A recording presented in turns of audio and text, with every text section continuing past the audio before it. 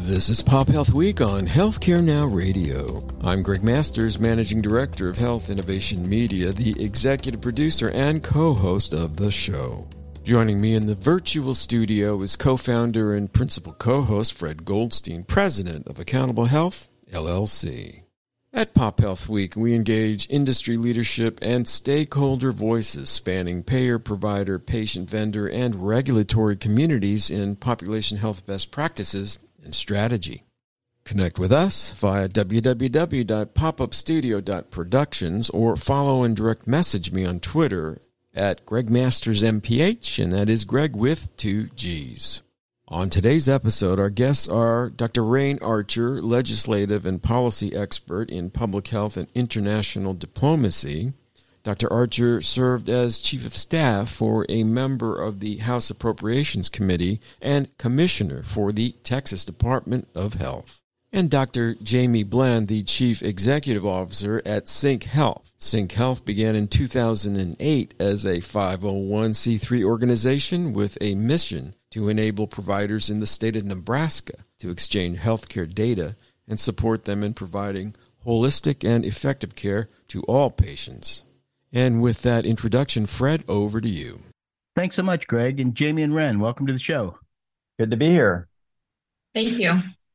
Yeah, it's fantastic. It's a pleasure to have you both on today. A great topic we can discuss here. Why don't we begin with Jaime? Perhaps give us a little bit of your background and the work you're doing. Yeah, I'm the CEO and president of CyncHealth. I started my career as a registered nurse and have been in the healthcare delivery side as well as health information technology for the better part of 25 years. So Dr. Archer and I met through common interest in population and public health and have been working on different projects in the Nebraska and Western Iowa markets. That's great. Thanks, Jaime. And you, Reyn? So I'm a sort of a come lately in some sense. I've been working on population health for about 30 years. I'm an obstetrician in my first life, and then I have basically worked at the federal level in the public health service 4 years doing international health with WHO and USAID, and then ran the Texas Health Department. And then over the last 15 years, have been working on how do you take what you learn in the field and put it into practice. And so looking for the parts and pieces of how do we actually ask the right questions to improve population health. And I think that's a great lead into actually this, because as both you and Jaime know, population health is built on data. And that's really proven to be, if we can get the right data to flow through and we can understand that data and then begin to look at the interventions, we'll be in great shape. So Jaime, one of the things that sort of fascinated me is we've talked about HIEs and health information exchanges, but there's now this term health data utility. And I think there's some add-on associated with that. Could you sort of talk about that and what you do and how you look at that? Yeah, so Nebraska has, invested quite over a lengthy period of time, about 15 years, in health data utility. So we started as a HIE focusing on clinical and hospital data. We added claims data, we added SNF data, we added social care data, and really brought together a governance structure that can be accessible both to healthcare delivery, but also to community partners that are looking to improve health outcomes. And that's really where the term health data utility comes into play when we're looking at how do we establish the data governance structures, the access points and the workflows to be able to access information. We all have experience in trying to access information from different research projects, and that can be quite a lengthy and cumbersome process. So we're looking at speed to delivery and how we can bring data to folks in a timely manner, as well as make it easier and provide the right data use agreements and structures that enable community to act on data in aggregate that is near real time or very recent data. We're talking, data in the HIE is, seconds old, but if we can get data that's 30 days, 60 days, 90 days, and have folks react to that and be able to create systems around that and understand their population on a more intimate level, that is what is going to impact health outcomes. Mm-hmm. And we're still working on data, from connecting hospitals to hospitals and doctors to hospitals and that medical side, but you've incorporated other data sets and other groups into this, correct? Correct. So claims data from all aspects of the healthcare delivery system. We've brought in social care data. So that's like the data from United Way 211. That's referring out to food banks and utility services and housing and workforce and all kinds of information that help us understand disparities in a little bit different way than the data that's in the healthcare delivery system. But bringing that data together to know that somebody has chronic disease issues and also is seeking housing assistance, we get a better idea of who's going to end up in the emergency room, resulting in a higher cost of care. And if we can, push that upstream, hopefully impact total cost of care as well as better outcomes and a better perspective and quality of life as well. Just to build on that, Fred, when I met Jaime about 4 or 5 years ago, I said, "Where have you been? I've been looking for you for a long time." And I think she's in a certain way modest, but she is incredibly disciplined and driven to create both the governance and the availability of the largest collection of data that can also be very usable down to the level of the community. So I said, we need to not only have the data, but we need to show how it can have a use case. And she and I started collaborating a number of years ago with the idea of taking this down into one of the communities in Nebraska with the greatest disparities. And we've been using geographic information system mapping. And now we understand actually what census tracts actually have the worst asthma rates or the worst perinatal outcomes. And that gives us a place to start. But because the data is so real time, it also gives us an ability to start to implement and see the effect in an almost real-time way of what we're doing to try to change an outcome. And so I think our collective belief is the data can't just sit on a shelf, is that it has to be used, and we need teams that understand how to use it in context of community. And then there's the last part that we'll talk about, so what are the incentives and structures around the finance that will actually make this sellable community by community? So that's the incredible beauty of what Jaime and her team have created in Nebraska and in Iowa. But there are also a couple of other states like Maryland that are also leading. Indiana is on the cutting edge of this, and they're all trying to get to that next level of fidelity to data and also the governance that creates a dynamic in which everyone will share in the same pot of information. Yeah, I think it's fascinating when you think about this from the governance perspective. If you link all these groups up, obviously, you have to control what an individual to not-for-profit community can see within that data set versus the nurse on the floor in the hospital or something like that, or a physician, et cetera. And then you've essentially, by what you're laying out, I think, can say where the problem is, who is struggling with that sort of a problem, and given some of the extra data sets you bring in, what are some of the possible interventions we could do to improve that? I mean, that's certainly a true, fully scalable population health type approach from a data point. Yeah, that's absolutely what we're doing. One of the projects where we first started was just connecting the homeless shelter with the emergency department and providing them a system that made sense to them. So what data makes sense to you and is consumable by you? It's not like the full discharge summary, right? That makes sense to me. But for the homeless shelter, what piece of information do you need? So curating that information and pushing it over in an accessible way, something that's accessible on the cell phone. Can they get text messages? Having those conversations about how do you consume data at this end point? Because if we send somebody from the emergency department to the homeless shelter and you just end up sending them right back, we're not fixing the problem, right? So just having those conversations and starting to understand what data do you generate? What data do you need? What data is the healthcare delivery generating that you need, but you don't need all of it, right? You just need the things that matter to you. And that's really where we started to have these community conversations about what's helpful. And I think that's where we were able to test a few things to be able to get the data in front of folks that are influencers and decision makers in their communities, and then put systems in place upstream that help them achieve the goals that they want to do for their community system and their neighborhood. Because that's how you keep people engaged in population health, right? Is impact their neighborhood. Absolutely. And have you talked, Reyn, and you mentioned this a little bit, real-time data beginning to measure. Have you been able to see some improvements in communities or things like that with some of the work you're doing, or are we still early? Well, they've been doing some work in maternal child health that they're showing efficacy right there in Nebraska. I think we're also looking at doing something bolder in that sense of identifying and working really deliberately from within the community and building something from the community out, as we think the real benefit of the data is to drive us towards understanding not only what do we do for people, but how do we invite people into participating more fully in the care that they receive, but also in the care they give to each other in the community.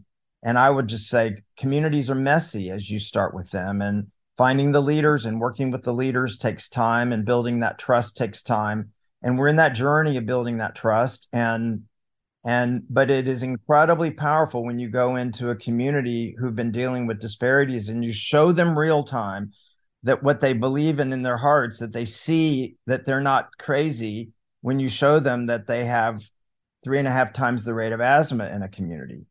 And the eyes get big and the opportunity is huge. And then the question is, how do we balance what we already know to do with what we need to do that we haven't figured out yet? Obviously, one of the critical points to trying to get this done is, how do you finance it? And Reyn, you and I worked on with Doug, obviously, this neighborhood health savings account approach back in the day. Can you talk about that and sort of where that's at now and what you're doing around that? Well, a few years ago, I wrote a bill with Eddie Bernice Johnson, who is a nurse and former member of Congress from Dallas, and she became a close friend. And I had shared with her over a couple of decades that we ought to really incentivize the idea of health improvement, and that the community needs to benefit from that savings. And then I worked with my father when he was chairman of Ways and Means Committee to build the health savings account. So I see the power of incentives. I see the power of trying to use resources in a new way and to captivate the energy.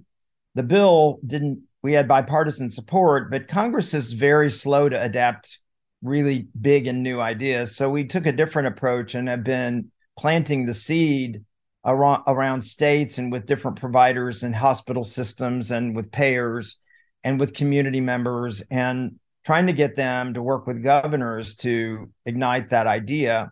Governors have the ability to motivate that as a request back to CMS in Medicaid. And we're hoping little by little that as we establish both the data set and the governance of working in community, and then finally we're finding some investors. I mean, some of the philanthropic community in Omaha are willing to invest upstream, and then we're going to try to work back with the governor and show what we're doing as a way of proof of concept. So we realize the incentives are important, and we also realize that it's hard to make these changes, and it's going to take lots of discipline.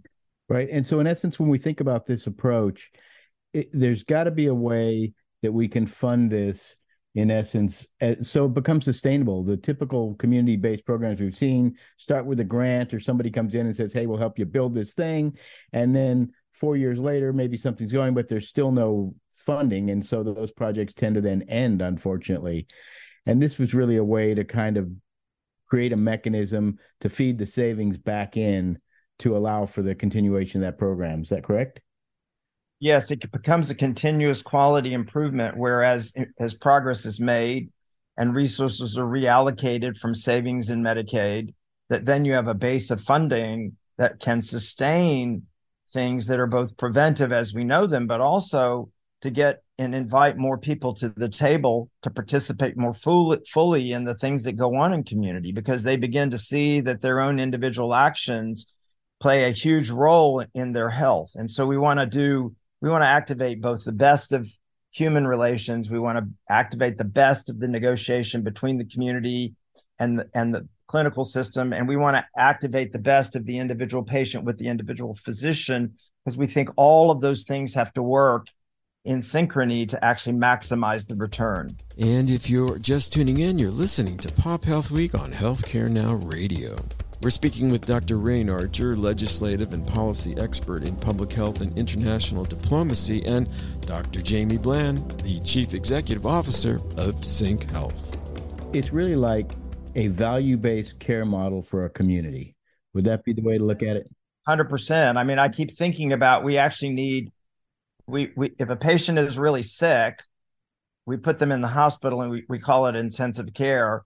We need intensive care for a community, and that's including social care. It's also understanding these incentives that will drive interest and willingness to participate. You don't just go to people and tell them to change behaviors. You invite them into a process, and this is the means by which we can actually create interest along a continuum of people. There's one quick story, if it's all right. I was talking to 150 of the teachers in North Omaha that teaches some of the private schools that are dealing with the poorest kids in the city.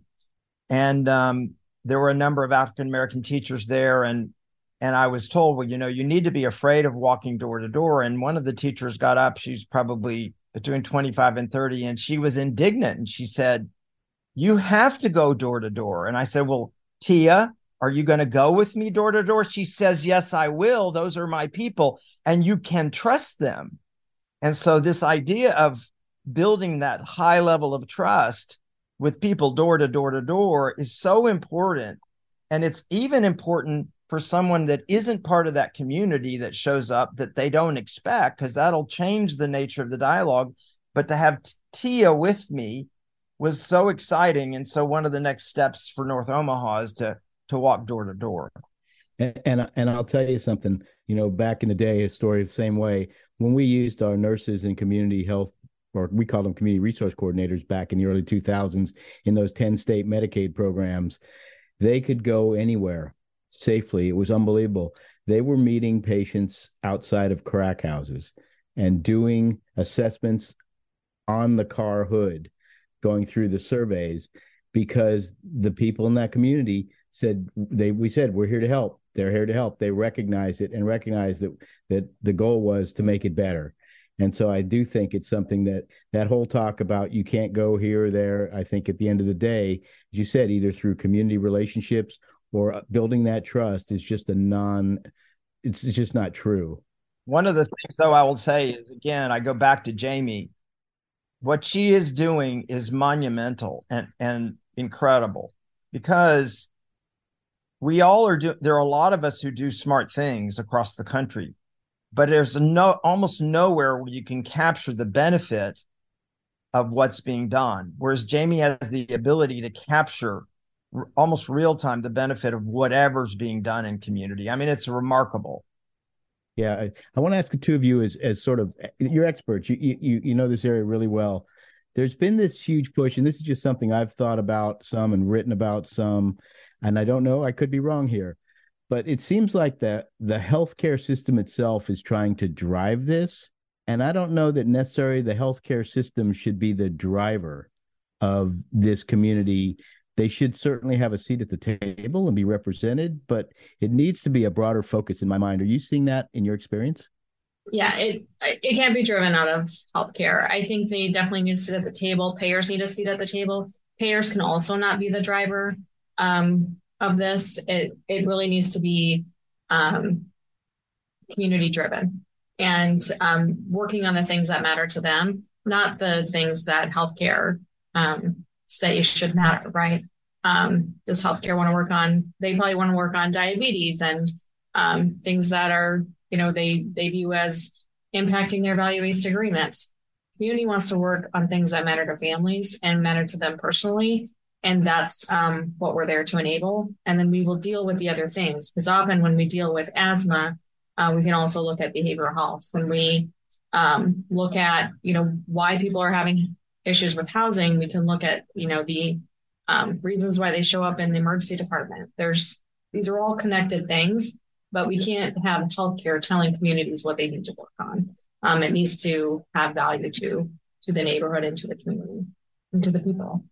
if I could wave a wand just to build on what Jamie said, is this idea is that we need a team of teams, and we need almost a social entrepreneur that leads, somebody who has a vision for engaging people without a bias of what the answer is.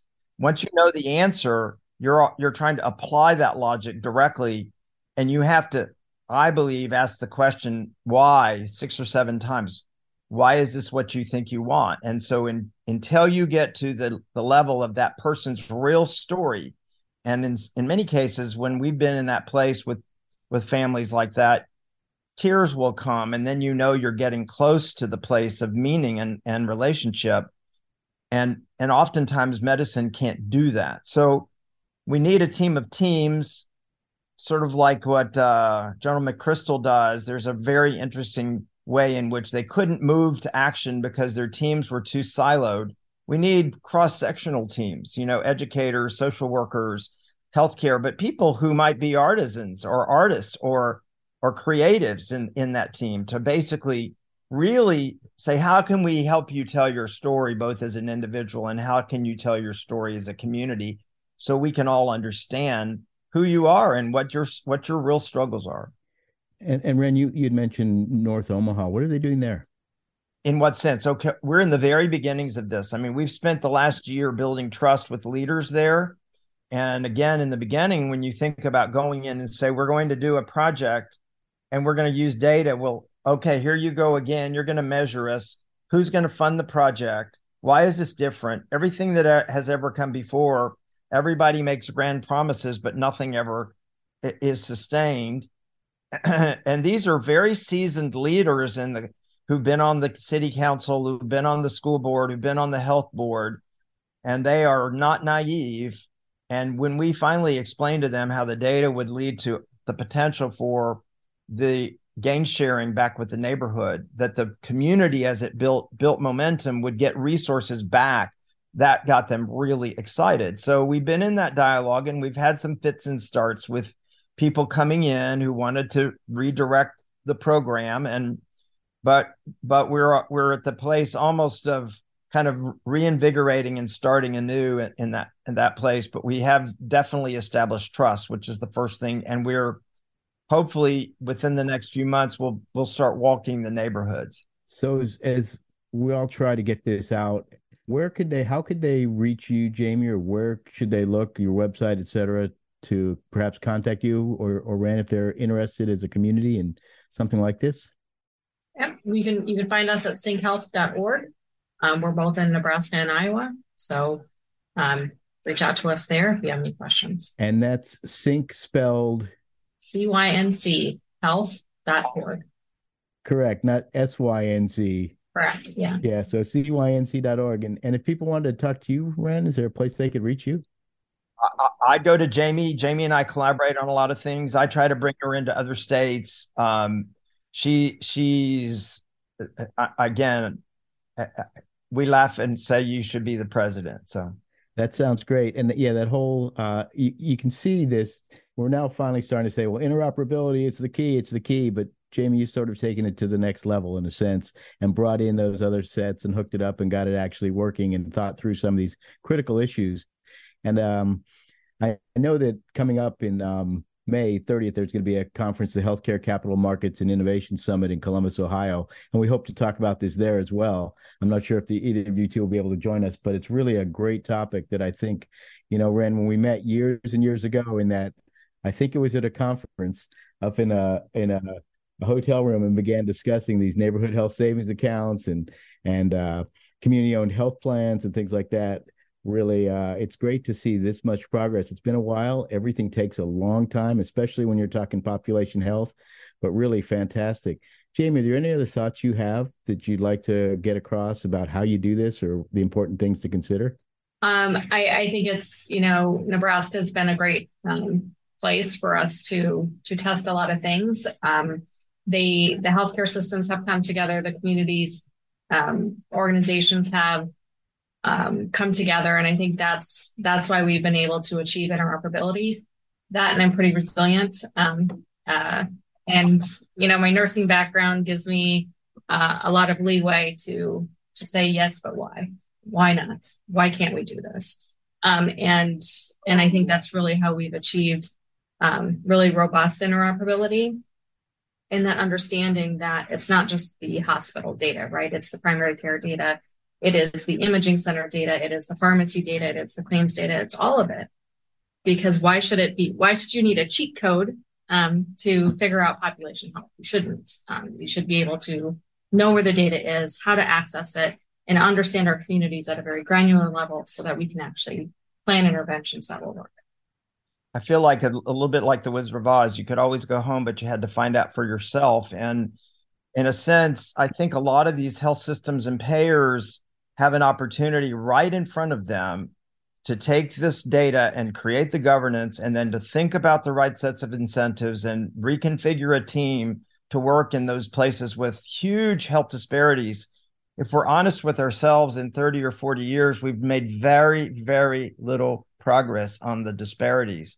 And our belief is that without doing what we've said, you're not going to make progress, because the healthcare system doesn't understand the origin of health. They understand the dealing with sickness. So, Fred, this is an incredibly powerful conversation. Thanks so much for your leadership in this and giving us an opportunity to speak.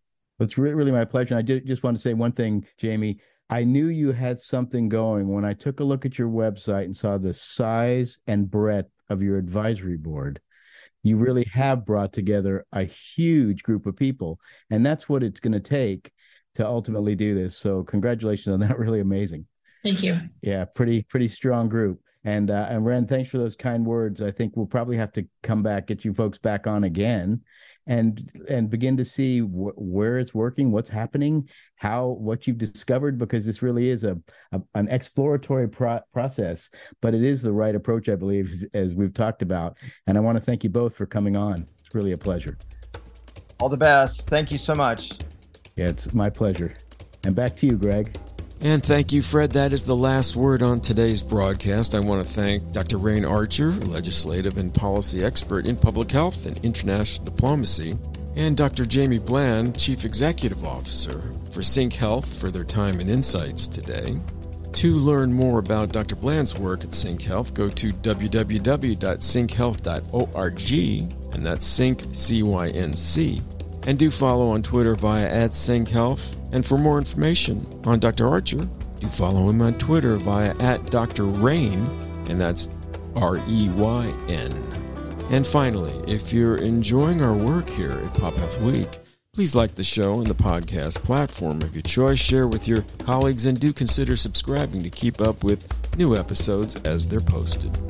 We stream live on Healthcare Now Radio weekdays at 5:30 a.m., 1:30 p.m., and 9:30 p.m. Eastern. And for you left coasters, 2:30 a.m., 10:30 a.m., and 6:30 p.m. Pacific. For PopHealth Week, my co-host Fred Goldstein, this is Greg Masters saying, please stay safe, everyone. Bye now.